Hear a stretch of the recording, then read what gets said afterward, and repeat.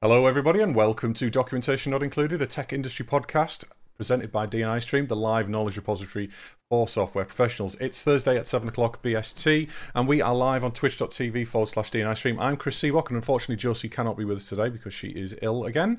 I am, however, joined by a new guest who's here to talk about the Peter Principle, which is easier to think than it is to say by the sounds of it. Paul Aldred. Is it Aldred Ban? I should have asked you that before the show. Aldred Ban. For the benefit of our listeners, can you introduce yourself? Tell us what you do. Yeah, I'm Paul. I'm a developer. Write code. Been writing code for a long time. Recently broken free of the shackles of employment and went my own way. So I run my own thing now, which is hard. For a lot of reasons, yeah. Yeah. Yeah, it's one of the things that we talk about on this show quite a lot is self-employment, being a contractor. And also, I mean, Josie runs her own business. She does contracts in a way, but she doesn't do the typical contracting that you see that you and I kind of do. You know, she does more. She has a contract with somebody, and then she'll host websites, or she'll put a blog together for people and that kind of thing. She does lots and lots of different things. That isn't all it is. But anyway, yes, hello, Paul, and hello to everybody in Twitch chat as well. Please do get involved with the show. It is live, and we do field questions. If there's anything relevant or funny or just interesting that you have to say, please get involved, and we'll talk about it on the show. Before we get going, we have to do an icebreaker question. I say we have to because Josie's the one who normally pushes for this. I'm getting used to it now, but I've prepared a very simple one now because Paul's a coder, because I'm a coder. I decided to do a techie one today. Normally, we have completely out there, kind of random, what's your favourite planet type thing, you know? But today I'm going to have a bit of techie one. So, tabs or spaces? Well, spaces, but only because it doesn't matter anymore. Like before, tabs were a lot safer. See, a lot less memory intensive. But I used to be a tab guy. I used to be back in the day. But then I started doing cross-platform development, and I started doing cross-editor development as well. So I was working in Management Studio, Visual Studio, VS Code, Ultra Edit, Notepad++, whatever was appropriate for the application. And tabs very quickly became annoying, and very, very quickly became a problem for me. So these days I am exclusively a spaces guy. I used to be exclusively tabs. So you try getting somebody with a mechanical keyboard using 4 space indent with spaces. It should get them to press it 16 times.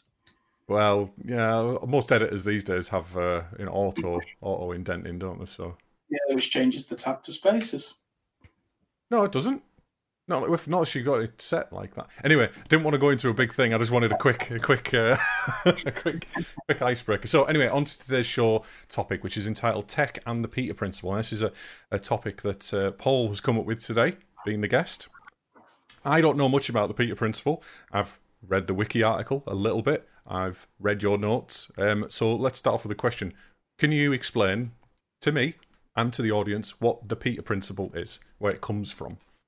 Yeah, I'm going to cheat and fall back on the official definition, and then I'll talk about it.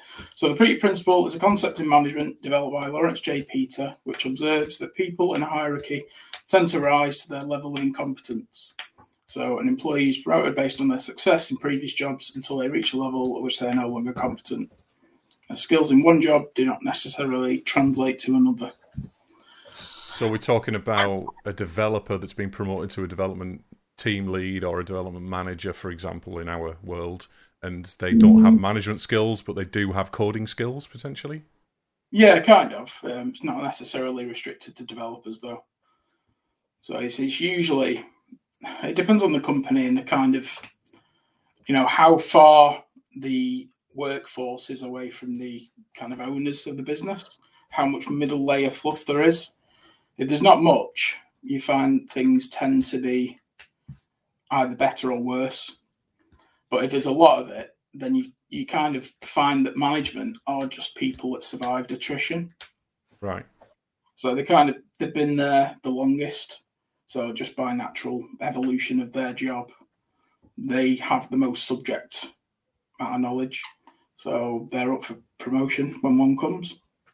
Okay. But the danger with that is you could be promoted away from your skill set. And that's pretty much what the Peter Principle says. It says over time, you'll keep getting promoted eventually to a point that has nothing to do with why you joined the company. And if you don't get promoted or you don't accept your promotions, then you tend to get left behind or get ignored, or you people don't take you as seriously. In my experience, anyway, in a permanent position. Yeah. So that's what I faced working. Is I kind of reached a level where people wanted me to become management, but knowing I wouldn't be good at it and knowing it'd take me away from doing what I enjoy doing, it just wasn't for me.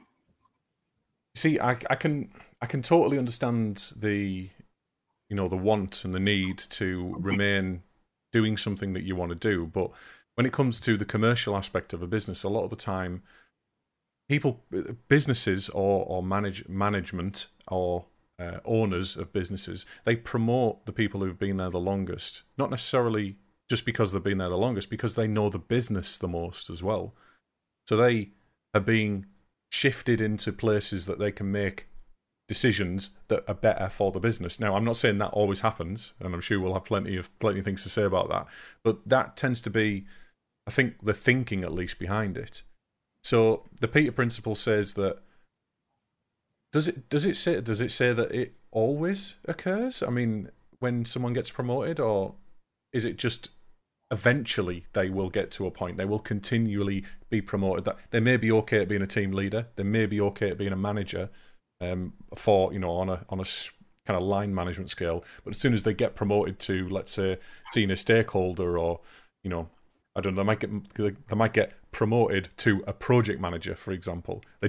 They no longer have the skills for being a project manager, and they either have to train for them or not. That's what it says, doesn't it? So, like you said earlier, if you don't get promoted, you stay where you are. How long can you accept that? How long before somebody less experienced than you is managing you? And that kind of breeds resentment. But suppose you make your bed, though, at that point, don't you? You do, yeah. But this is why management's a really, really hard thing. So the people that tend to promote other people into management don't really do it because this person's going to be good at managing people. They do it because they've shown a kind of loyalty to the company. So from that, they kind of infer that person as a manager will always act in the company's interest rather than people. And to me, that just makes a horrible leader. Yeah, absolutely. Well, we know leadership and management are two different things, and we've talked about leadership quite a lot on this show before. We talked about how to be a good leader, and leader doesn't always necessarily mean somebody who is in a position of power or in a position of management. A leader is somebody who is, I don't know, who's powerful, who leads. There's different types of leaders as well. There's people who lead from the front. There's people who lead from behind, who lead by example, and then there's others that do it in a way that I would consider wrong. Who kind of push people to do things instead of encourage them, empower them. Yeah. So the kind of a leader cares about the individual and their success. A manager cares about the company and its success at any cost. Are you clicking, by the way, or tapping something?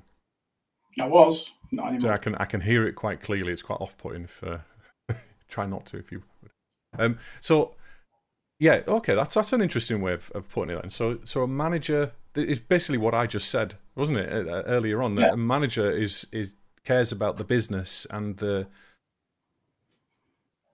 I suppose it's a difficult one because a manager sometimes doesn't necessarily care about the business. They care about their career because they're chasing the next step. They're chasing that promotion or their the next money, next grade of payment or. Yeah, are they though? I don't really know. Maybe I've never been a manager, so I've never kind of operated in in the problems that they have day to day. I mean, if you think about what it takes to be a manager, the people that they deal with are probably quite difficult. Mm. So, but in some cases, you could start a company as a really kind, driven person. And then as you kind of work your way up a company's corporate ladder, you could find that you end up running into people that are quite toxic. Mm-hmm. And to kind of survive around them, because you have to, because if you don't survive around them, they will push you out. So I was reading something called Disrupted by Dan Lyons about his time working at, what's it called, some blog platform. And he was saying that his manager, who he calls Chernoff in the book, it's just, you have to read the book. It's scary. What's it called? Disruptor, did you say? Disrupted. Okay. Yeah, so it's Dan Lyons. He's talking about his manager, how his manager just sounded like a sociopath. So you kind of scream at him, shout at him down the phone, and then the next day Dan would go into work and kind of say, what was that about? And this guy, he'd be like, oh, I'm really sorry you feel that way. I didn't mean to cause... Really sorry you feel that. I hate that. I absolutely hate that. I'm sorry that it's your problem. No, as a leader, as a manager, you need to take responsibility for your own actions. I've known people like that in my career. I'd never say that I've had a career. I've been a coder. While I was permanent, I was a coder and I got promoted to lead, team lead type thing. Yeah. I've had. How did that happen? How did the promotion happen? Did you kind of pursue that, or did it just happen? No,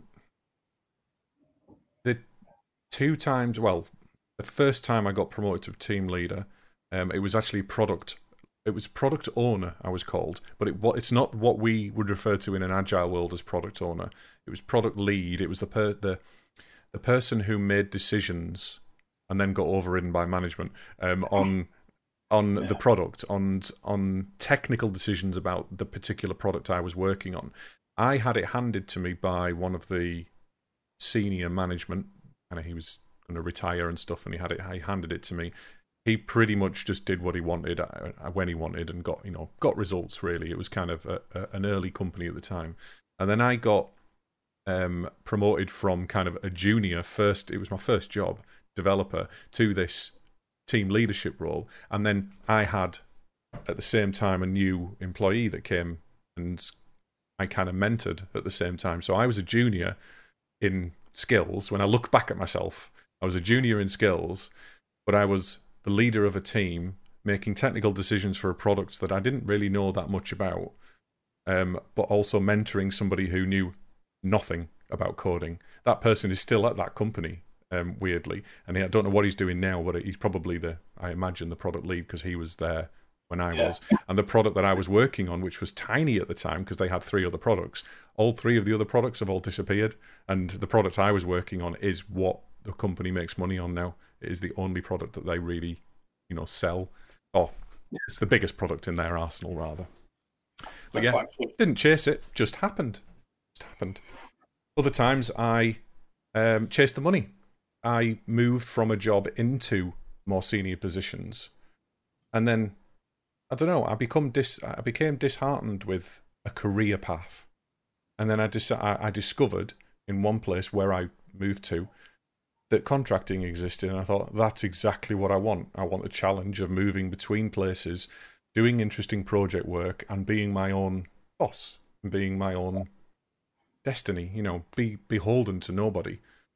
And that's what I do these days. So I don't really have a job title anymore. But you probably find, even being a contractor, that before all this started, trying to get remote working was sometimes just impossible. The place be like, we don't work like that. Well, clearly you do, because you are now. So you could have done.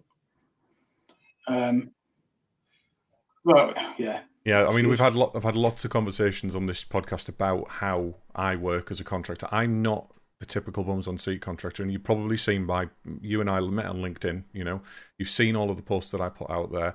I don't just do that for effect. I do that because that's how I work. I will not be beholden to any client. If a client tries to control, direct, or supervise me in any way, shape, or form, and that includes remote working, I work in my office, and my office is where that is none of their concern, and the hours that I do is none of their concern, as long as I deliver the results that they need, and I keep my own timesheets just so I can keep a track of what I'm doing.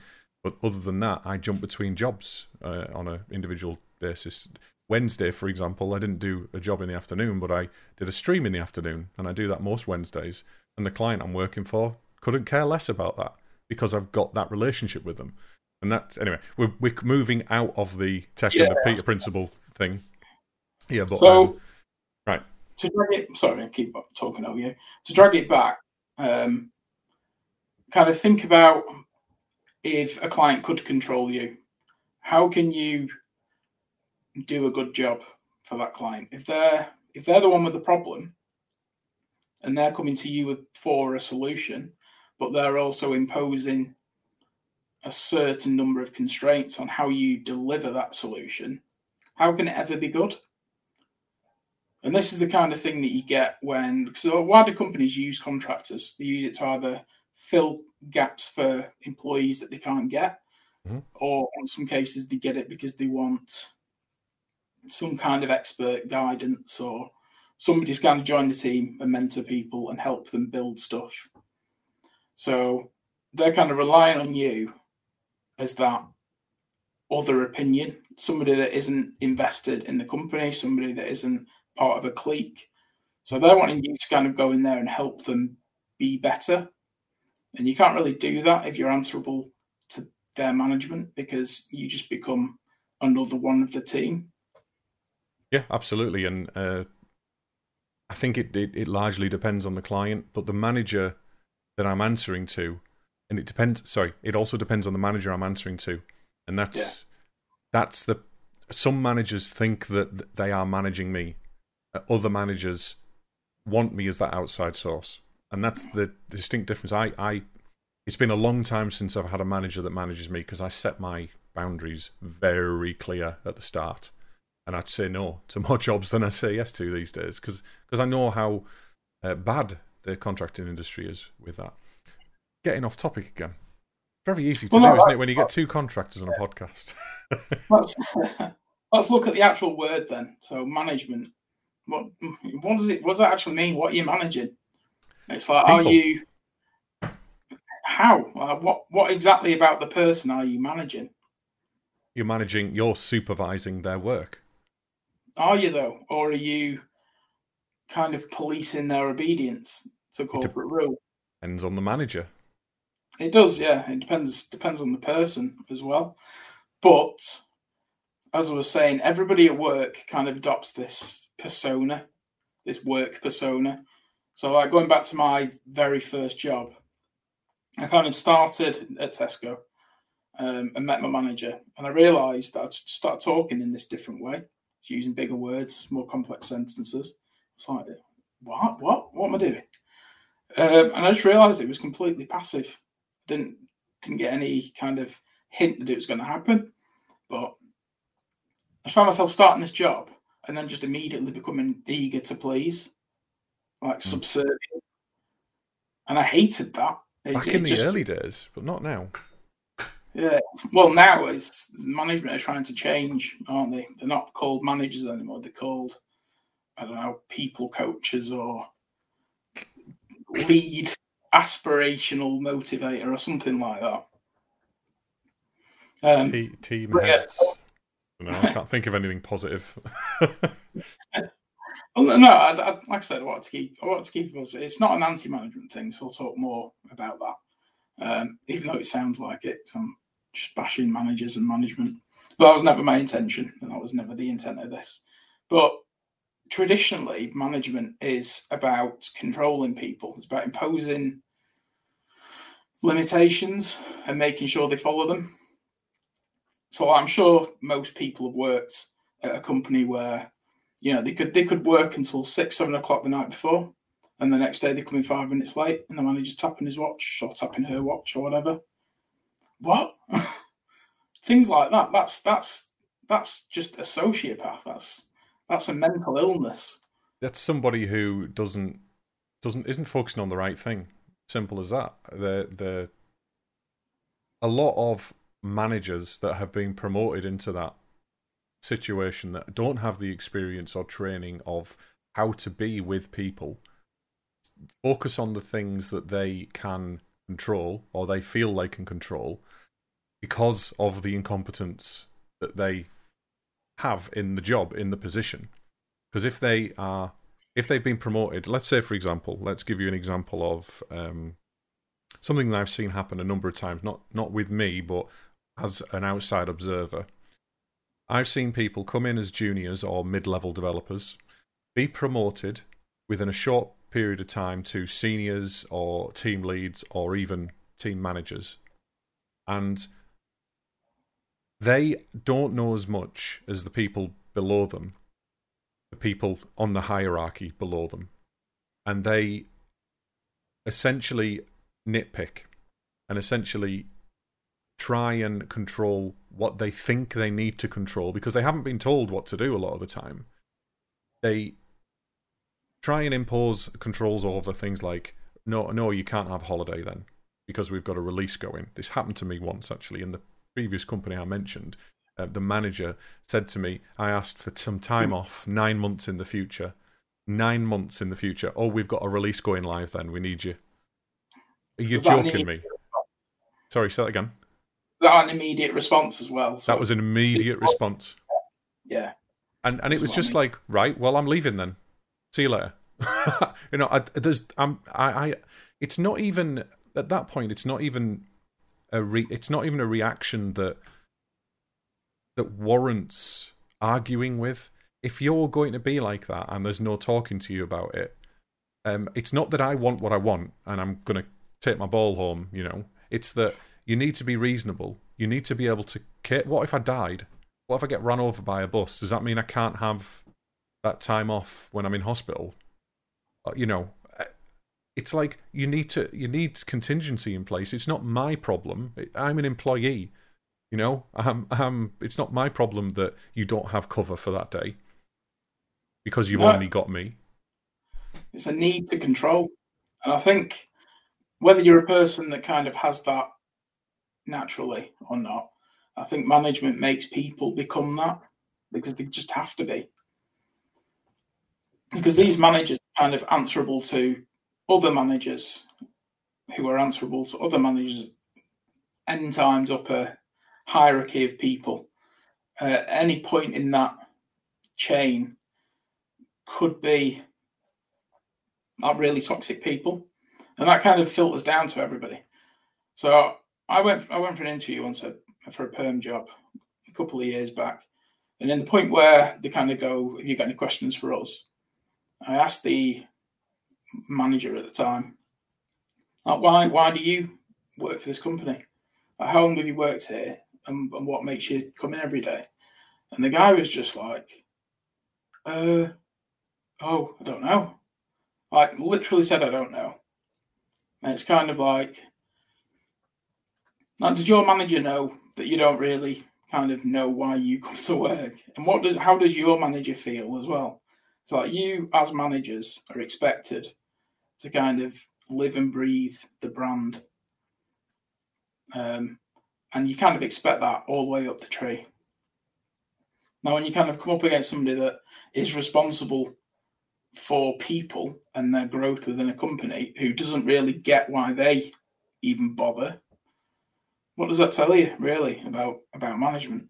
And the company and the culture. We actually did a show on culture. We had a team lead from a fairly well-known company on talking about it, and it was very insightful. It was very interesting talking about how to empower people and how to engage with developers. And it's not just about giving them beanbags and hockey tables and it's and games rooms. It's about giving them meaningful work, giving them interesting things to do, and empowering them with decision making as well. Empower them with the responsibility, but not too much. Don't just shove it on them and go, "That's now your problem."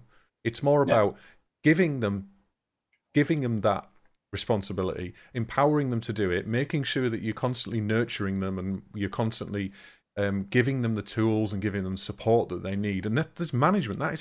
That's what management should be. But that's actually probably what leadership is. It's the softer skills rather than the corporate skills and the sitting on someone's shoulders skill. I think to be fair, I'm being too harsh there on management. I think leadership and management should go hand in hand. I just think that hierarchies don't really work that well. But I also don't think flat hierarchies work very well either. A flat structure, because that's nonsense a lot of the time. No, this is a problem. Is management should be leadership. There shouldn't be any distinct difference between them, but there is, and you can tell. So, like you've just said about kind of management pushing responsibility onto other people and how that shouldn't happen. I've had it in certain occasions where I've kind of spoken to management and said, they've gone, how can we make things better? And you kind of go, well, you can kind of give people a bit more autonomy. And then they turn around and say, oh, they won't go for that. Like, they won't go for that. How about you ask them? Who are they? Yeah, have you asked them? It's like, have you asked they, who I'm assuming is their management and probably further up? I don't think it means the shareholders. I don't think it means the owner of the business. They simply mean they're the person above them. Yeah, their line manager, the person who controls the flow of their work, which is essentially what management does in a way. They take work in and then feed it down the chain and then feel like they're responsible for it, which they are ultimately. But if they empower the team properly, then it shouldn't really be much of a problem. It should be a shared responsibility, which is the agile way, isn't it? But if you're, as a manager, so beholden to the other person, what's the point in you? It's like, why isn't this other person just managing? Because, you can't really do anything. You can't enact any change. It's like you might have a bit of discretion to let people leave early or start later or something. But ultimately, what is it that you can do?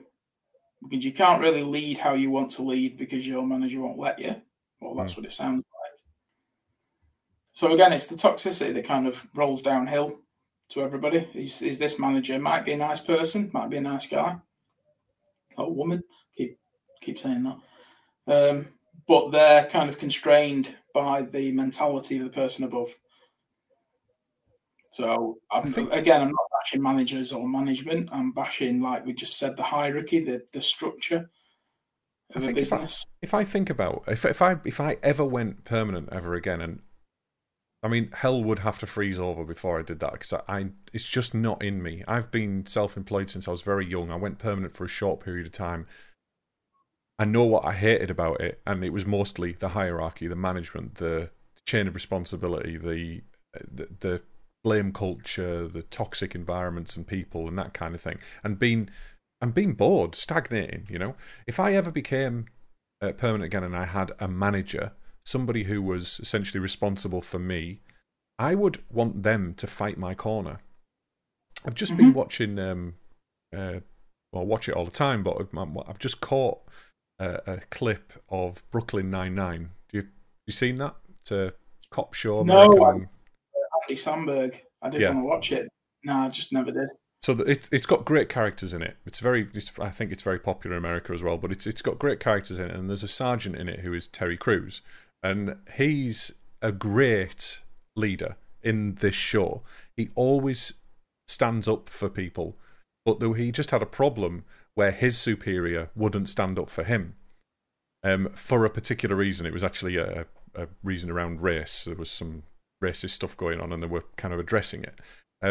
But eventually, he explained to his superior why, and he's obviously Terry Crews is black, and his superior is black as well. And his superior thought it was a bad idea because it would make him, it would ruin his career, and to kind of complain about this thing. And basically, it showed how a lot of the time people's prejudices, when they're in positions of management or in positions of power at the upper end of the hierarchy, their personal prejudices and personal opinions can get in the way of empowering their team. Mm-hmm. Now, eventually, it worked out. It always works out in the end in those kind of shows. You know, he worked out and he ended up sticking up for him and submitting this report and going with it. But it was just a great example of how a leader should act, really. They should support their team and they should fight their corner and try their hardest. And they're not the same person to empower them and make sure that they are represented by themselves, as long as they don't break a moral code, I suppose. You know, I mean, if I disagreed with something, if I was a manager and disagreed with something heavily on moral grounds, then that'd be different. But if it's something like this guy doesn't feel like they're being listened to, or they're bored, they're stagnating, they need some more training, then, you know, so I would chase some kind of training investment. You know, I would try and figure out what the problem was with this person. Why do they want to leave? What's up with them? Why are they turning up with a frown on the face? Is it a problem at home? Are they having issues with the spouse? Is there something that we can do to make things easier? Would it be easier to let them work at home for a few days a week? You know, that kind of thing. Or not, if they work remotely. You know, give them a safe space or somewhere to talk. I don't know. It could be anything. Figuring that out. That you're a troubleshooter as a manager. You should be as a leader. Well, that kind of implies that you know your team and you work with them every day. If you can pick up on subtle things like a person not particularly feeling great, that must mean that you work alongside your team, which I don't think most managers do. Most managers either spend half the day in meetings or half in an office separate from the people they're managing. So they'll never get the opportunity to say, you know, how are you today?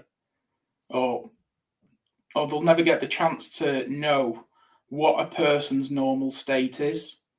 So they just won't be able to detect when things happen that change that state into something else. That makes me a little bit angry, that. Forgot that happens, that managers have their own office sometimes, and depending on the level. It doesn't always happen. But I just don't see how, as a manager, you can be separate from your team. I don't get how. If you're a people manager, if you're just a work manager, essentially you're a project manager at that point, aren't you? Really? Yeah. Which isn't a people. I mean, obviously people are involved in being a project manager, and I know a lot of people have problems with project management in general. I think they've got a place. I think they quite often overstep their boundaries, but I still think that it's still an important managerial position in certain companies and certain cultures. But I feel like a lot of the time they're burdened with more, like again, their superiors burden them with more than they should be responsible for, and they feel like because they are in charge of the whole project, or they're in charge of the whole part of project if it's a big one, that they should be in charge of all those people as well, and they should be getting the fingers dirty and you know, trying to solve all the problems, when that isn't what their job is, really. They need to offload that responsibility to good leaders, team leaders, and, you know, people with even seniors, mentors within the team that can offload the responsibility of this junior who's struggling, for example, you know? Yeah, I mean, I looked at some official stats before, and it says something like 50% of people, or 50% of people that move into management don't receive any management training. So whether they come from management or not, that's worrying. And I think it's easy for them people who don't receive the training to just go with what they think is a manager. And you see management on television, you know? You see other people, and and I don't care what anybody says, everybody, including the most resilient of us, are influenced by our peers, by the people that we see. We copy what other people do because we're social animals. And if you see a bad manager, and you can't identify that what is bad about their management style, what is not working, you're going to pick up bad traits from them. Yeah, definitely. And if you see a great one, you're not always going to pick the great ones up unless you actually, you know, are told what the good parts and bad parts are. I have this conversation with a lot of people, you know, what do you want as a manager? What makes a bad manager? What makes a good manager? Usually the people that kind of bring up an anecdote about having a good manager, they usually say stuff like, you know, my manager was great because he let me come in late. My manager was great because he never gave me a lot of work to do. Mm-hmm. Or things along those lines. What that sounds to me like is your manager was good because they just weren't there. Because you hate your job. Yeah, so that manager wasn't there kind of riding you all day. That manager wasn't there enforcing company rule. That manager just wasn't there. So he wasn't a great manager. Not present is better than them being there. That's not... Exactly. That's not a culture I'd want to nurture within a bit. If I was the business owner, I would hate that. Exactly. So unless you're counting numbers, I don't think you can be an effective manager. And if you are just focusing on the numbers and you're running a business that relies on skilled kind of work, it's doomed to fail. If you're running a business that literally anybody could walk in off the street and just start doing, I mean, not fine, but I can understand why bad management might not really be detected there because people come and go. But in places where you've got a manager who's kind of responsible for people, and that group of people, their mood can be directly affected by the mood of the manager. So the manager comes in angry, everybody's going to be on edge for that day. And as a manager, you have to remove yourself from the company. You have to adopt that persona that you are in control, you're not worried, things are all right. And a lot of people just can't do that. But a lot of people can't do that, end up becoming management. And it's not, they don't just develop the skill. They kind of make up for it and kind of try and work around it, which makes them come off as awkward or incompetent or something. I mean, they might have the best intentions at heart, but that's the thing is that a lot of them don't know. I'm not saying I know. I don't know if I ever got promoted to being a manager, in the future. I mean, I'm sure when I was a manager, I'm sure I was an asshole. I'm sure there was times when I didn't know how to, because I never got any training. To say a manager of a person, an individual. I'm better at being a mentor because being a mentor there isn't that much responsibility unless you are an official mentor, which again I've done a fair amount of, and you set mentoring plans and talk about goals and talk about where you want to be, in X weeks or X months or what kind of, is it coaching versus mentoring and that kind of thing. But my wife worked at a rather large private sector company, private sector company that feels like a public sector kind of place. Big office, lots of people, tiered wages, that kind of thing. Yeah. And she worked there for quite a while before I met her, and she hated it. She hated a manager because a manager, as you just said, came in a bad mood quite a lot of the time and was just an absolute... They were very toxic, right? they were extremely unproductive, and if they were in a bad mood, bad decisions were made. And a lot of the time, they weren't as important as other decisions, but a lot of the time they were important decisions, and it affected the entire team. And just little things like, allowing someone to go for lunch early or something, they'd say no to because they were in a bad mood. No other reason apart from they've got control, and they were, they were. Think about the kind of danger that management. Well, not the danger, the power that management comes with. Like I just said, if somebody comes in a bad mood and you, I don't know, stand in front of them, coming through a door, and this person just immediately goes, sod off, you're fired, sort of thing, just because they're being completely irrational, just being an arsehole. Hard to get away with that these days, though, to be fair, that kind of thing. That petty. I haven't seen that, I'll be honest. Is it? In big companies, yeah, where they've got HR, where they've got a process, maybe. But in smaller companies, like startups and things, no. Oh. I mean, what do you do there? It's like if someone getting in the ear of someone else. Yeah.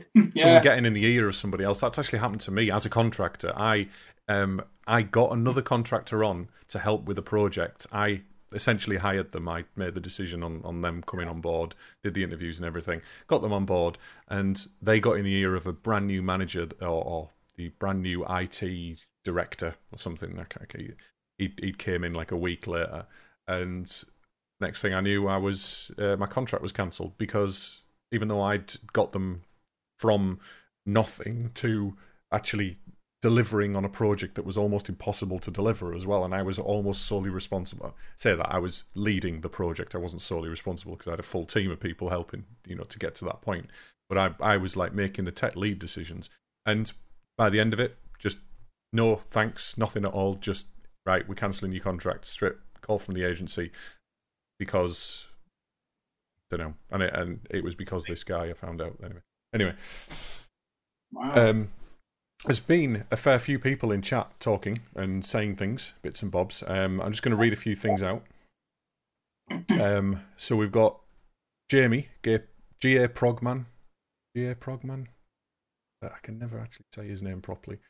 A lot of the smaller, fewer than 100 employee companies that I've ever worked with or for have often outsourced HR to an external company, but don't give contact details for HR. So I suppose that's not really direct management, but we've got a even more of a disconnect between him and a final decision on some kind of human resource issue anyway. In fact, Jamie's been saying quite a lot of it. Yeah, unless you've got HR to kind of enforce the process, and that HR kind of doesn't know you on a personal level, but has some visibility of you and what you do day to day. You're just a voice on a phone, and they've just been instructed to process your sacking, essentially. So they're going to do what they're told to do. Or any issue. It's not necessarily always a sacking, is it? It could be anything with HR. Yeah. They don't really. They've just been given an instruction, and they're going to do it. Jamie also said, this is a little bit earlier on, and it was said the whole "you've been here for long enough, you get a promotion" gambit, which is essentially the Peter principle that we're talking about, isn't it? Kind of, yeah. The Peter principle is the not the being promoted. It's the being promoted to an area that you're just incompetent at. Yeah. So, yeah. And I said we're talking. I'm usually coming from a techie background because I haven't really done many other jobs. I had a paper round. But apart from that, I worked in a burger van at Lightwater Valley, that kind of thing. But management didn't really get involved with me in that instance. But it's usually been managers in offices, managers in a tech company of some description for me. And I've even had managers. I think I saw a comment on LinkedIn that you commented on earlier on today. Actually, managers or team leaders who used to be a bit of a coder. They come in and try and tell you what to do and how to do it, and it's like you're not. I know you're trying to get involved, but I've done more of this than you. Not that I don't want to listen to people, but it's not really helping, and we've got a deadline to do, and I find that heartbreaking. If the manager has an interest, if it's a software development company and the manager has an interest in writing code, but they're just never allowed to because they don't have the time, which is what usually happens when you become management. You can be told that you're going to remain 80% hands-on. Like, good luck doing that when you're having to do like one-to-ones and all sorts of management stuff every day. But I just find it really bad. Like I don't know, a team leader, manager, managing a team of developers, I'd expect them to be a developer, and I'd expect them to be working with you, around the same desk or within the same team or in the same project. But then that kind of detracts from them being a manager. I've done a fair few contracts where I've went into a business and my main contact has been a manager, a line manager. There's one in particular that I remember. They were sat in the corner within the team that they were working in. There was 2 or 3 small teams that they managed. And every single time that I went into the office, bearing in mind they were 200 odd miles away, so it was, every now and again I'd go in. Once a month maybe at the most, and I'd spend that day, and I'd have sent them emails and spoke to them previously on any calls and stuff, and said, right, I'm coming in this day, I need some of your time to talk about this and this, and they'd be like, yeah, no problem. And then we get in there and they'd be completely distracted by everything everything and anything, and I would be almost the last on their kind of, radar. And it's like, it seems a lot of the time it's chaotic, and you said being in meetings a lot of the time, and that worries me. The more time people spend in meetings, as management or as people who should be doing the physical work like coders and team leads, the more worrying it is. The more I see that, the more I kind of fret, I think, about a business, because they don't get as many things done. Decisions should be quick. Decisions should be, the micro decisions that we make all day, every day, about coding, about architectures, and about, I don't know, how to deliver a new project or something like that. They should be done within the agile workflow, within the workflow. It shouldn't be deferred to a manager who has to have a meeting with, senior management and other teams and that kind of thing. It should just be a tap on the shoulder and, right, we need to get this thing done.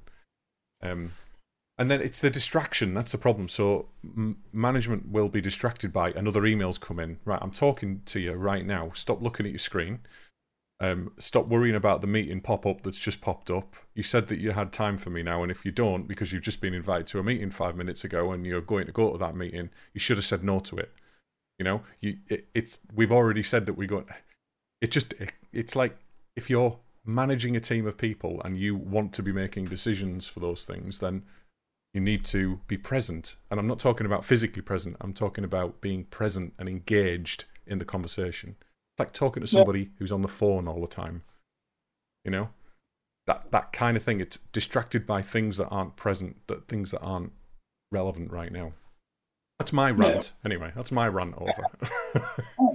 It's a good rant. But I mean, trying to kind of move into talking more about leadership is, I've never really seen it.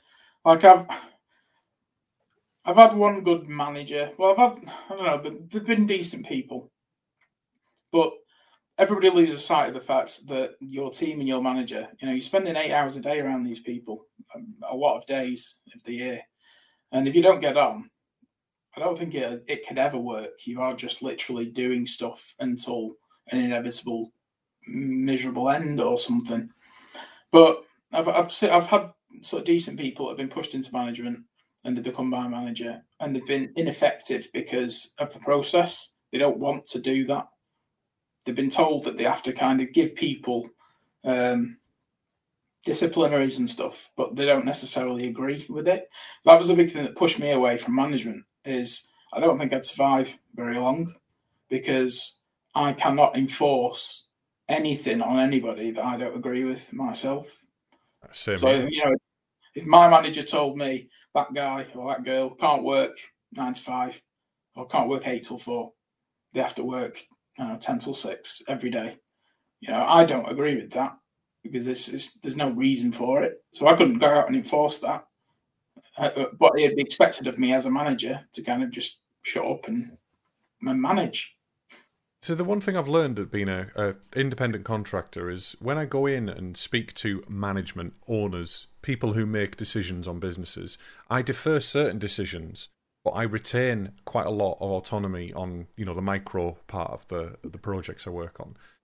And the thing that I see time and time again is, the more decisions you put on management, on someone who's above you. I mean, I consider my clients in the traditional hierarchy above me. They are not my managers, as in people management, but they are the people that I answer to, because they pay my wages. They pay my bills. They pay my business expenses. They are responsible for my income. So I don't have to suck up to them. And believe me, I have more awkward conversations than you can imagine with most of my clients, even the clients that I am extremely friendly and on good terms with. I tell them very difficult truths all the time. That is what I expect a manager to be. I expect them to, go back to my point early on in the show, to be fighting my corner and to be pushing back and saying, I'm sorry, but I disagree with this 10 till 6 agreement. There's absolutely no evidence that that's going to get them to the point. I disagree with the fact that we've cancelled flexi time for everybody. Just because people aren't seen to be present from 9 o'clock until 6 o'clock in the afternoon doesn't mean that they're less productive. It doesn't mean that getting them to come in and forcing them to come in at that, and I could probably even go away and get some studies for them if they care to read them. It doesn't mean that they're going to deliver the project, which is behind, which is not behind because of us. It is behind because of budget constraints, because of things that we've asked for, because of training issues, because of this, because of that. It's behind because of the culture of the company. It's not behind because my team is not performing. And I will fight tooth and nail until people listen to me. And if they don't listen to me, I'll do my best. But what can you do? I wouldn't obviously recommend the team to leave the company, but I would probably end up doing that myself. Because what can you do? What can you do if people above you aren't listening to you? Yeah. So this person left the company. But if you kind of take away that middle layer of people again, and you put the people that, I don't know, let's take a software development company again. So you've got people writing the code, and then you've got somebody or some group of people that own the business. So if you cut away all of that middle layer, what you'll probably find is the owners of the business are actually quite driven, quite invested in the company. They're probably quite charismatic, probably good leaders as well, because they've made a successful business, and that's really hard to do because they've managed to convince so many people to create their dream instead of their own. And that's quite a massive undertaking. But then you don't really see this, and these people own the business probably don't know this stuff goes on. You know, if you got a toxic manager, they probably don't know there's a toxic manager because they're just removed from the day-to-day. So ultimately, the business kind of crumbles from the ground up, and that's the danger. So that's the danger of it. So do you think there'd be less problems then if managers or owners were the people who were doing the work? Do you think because that's a startup, or that's at least a small company, and startups have their own problems, don't they? Yeah. So no. I'm actually working with a client at the moment who are mature. They are small, but they have large contracts with, a few big contracts with that pay the bills. They've got a fair few employees, but all of the owners, and there's a number of them, they're all coders. They all code day to day. And yes, some of the skills aren't quite as, polished as somebody who's contracting and moving from place to place and picking up new skills all the time. Some of them are, a little bit older than your average kind of developer, but they still have a close relationship with their employees that are also coders or testers or, project managers, everybody and anybody, the infrastructure people. And it's a different dynamic, but they still have their own problems. It doesn't solve the issue, really. And I don't know what the solution is, apart from everybody needs to be perfect. Yeah, pretty much. I think we are going to see a solution eventually. I mean, there has been a decent shift away from traditional, open office plan management into like people actually care about other people's success. Things are going in the right direction, or at least they were before the world ended. I hope that continues. Now everybody's been forced to work differently. Who knows? I think the world is. I was listening to something on telly today. I went downstairs for lunch, and my wife was listening to the Jeremy Vine show. Yeah, and they were talking about when this is all over, and every next sentence was when this is done with, and it's like. It's not going to just go away. We're not going to go back to how we were. This is a significant shift in the world. It's not just the UK. We're an island people, aren't we? We're quite insular and quite. We think of ourselves really more than the rest of the world. As much as we're not as selfish as some other cultures, we are still fairly selfish as English. Sorry? We're very cliquey. Yes, we are very cliquey.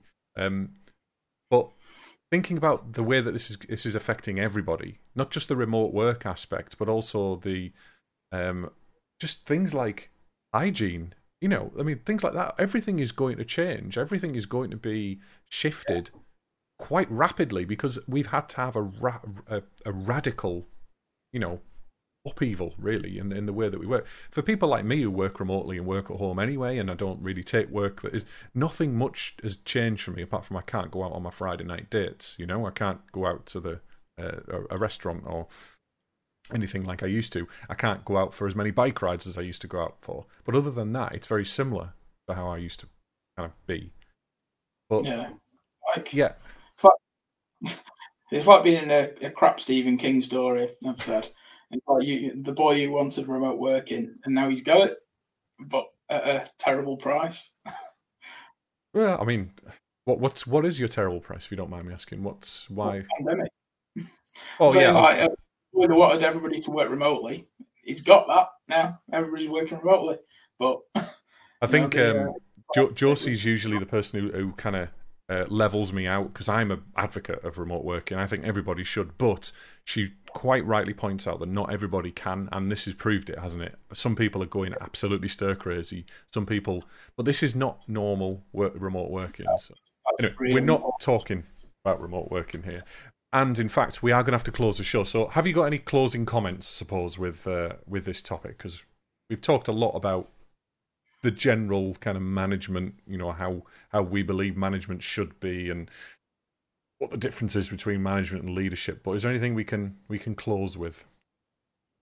Probably, if you're a manager and you're kind of listening to this, or I don't know, if not, just try and be better. Focus more on the people that you're managing. You might find that the things that you want to do aren't allowed.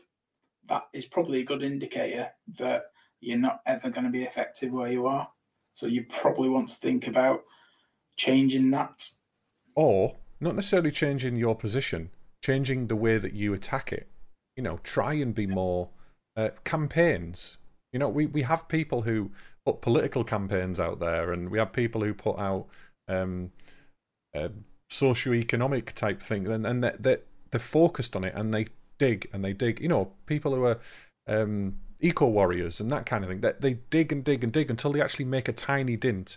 And on a company-wide scale, you can do that as a manager, and that's what I personally believe you should be doing. You shouldn't give up, because that gives you something to go to work for. Oh, I got a smile out of him the other day, or I got when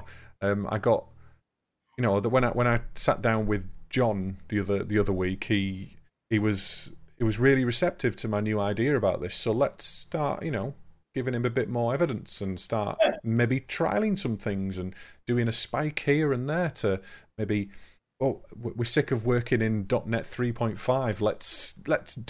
Let's get one person who hasn't got anything to do for the next couple of weeks, because that does happen in permanent jobs more than any of us would like to admit.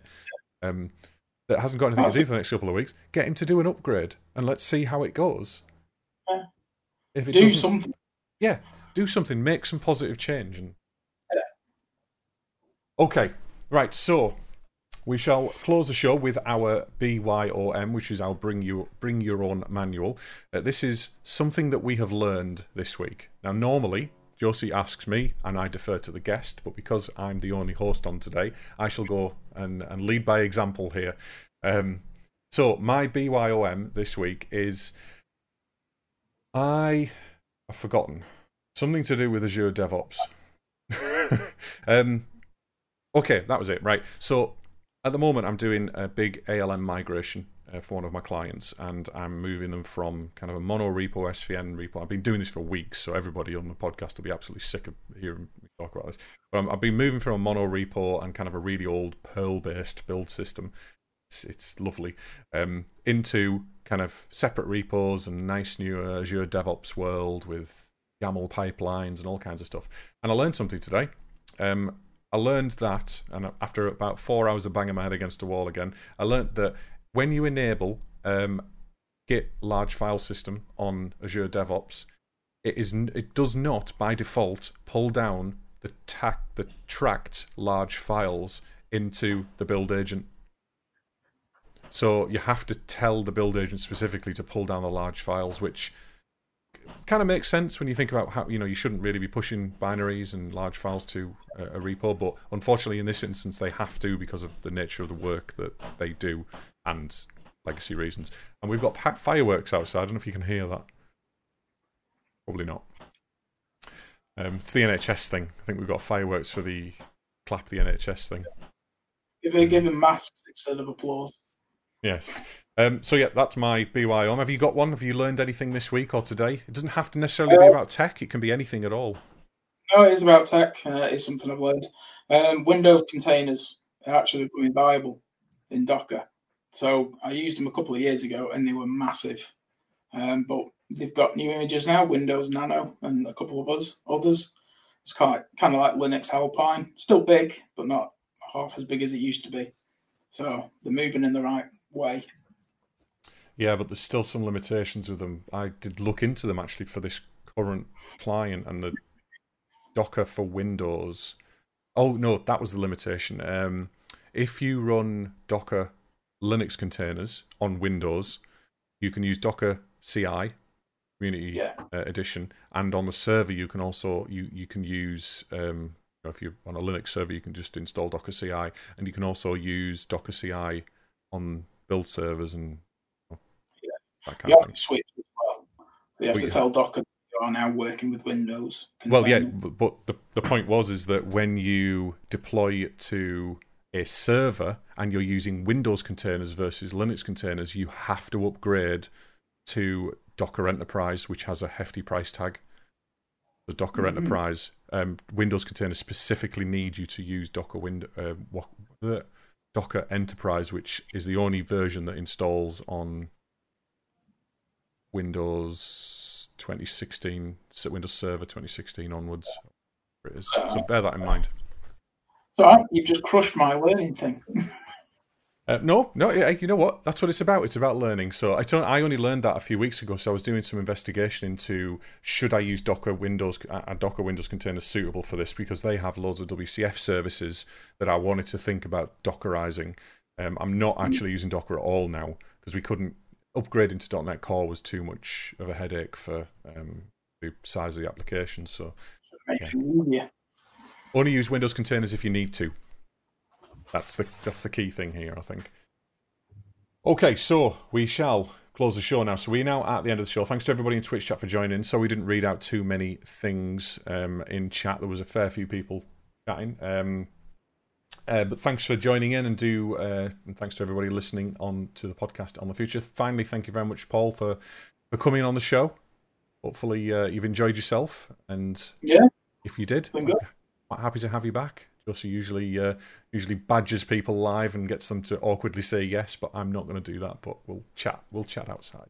No, we'll have to probably talk about leadership then. yeah, we can actually said we rambled a bit. We got a little bit off course. Josie will be very upset with me, but it is what it is. You know? Yeah, it's fine. It's good. So if you have anything to pimp, you got your own company, or you've got any side projects, or any open source projects, or anything at all, if you want to do that now, feel free. I'm not going to pimp anything. I'm just going to say donate to the NHS or the coronavirus fund or something. Put your money there instead of somewhere else. They need it more than we do. They do. Well, they're getting a fair amount of donations. Was it Bet365's CEO donated to like 10 million recently? We know why, but how can you? It's another topic. But why has one person got 10 million to donate? But they had because she got 171 million dividend, which was probably tax free somehow. Yeah. Another topic. Indeed. So you can visit our website on www.dnistream.live, where we post links to all of our podcasts. You can check us out on things like Spotify, YouTube, our Discord channels on there as well. Basically, links to everything that we do is on www.dnistream.live. And don't forget to, if you are new to the channel, follow us on Twitch above. So, thanks to everybody. Thanks to Paul. We'll see you next week, Thursday, 7 o'clock. See you later. Bye-bye.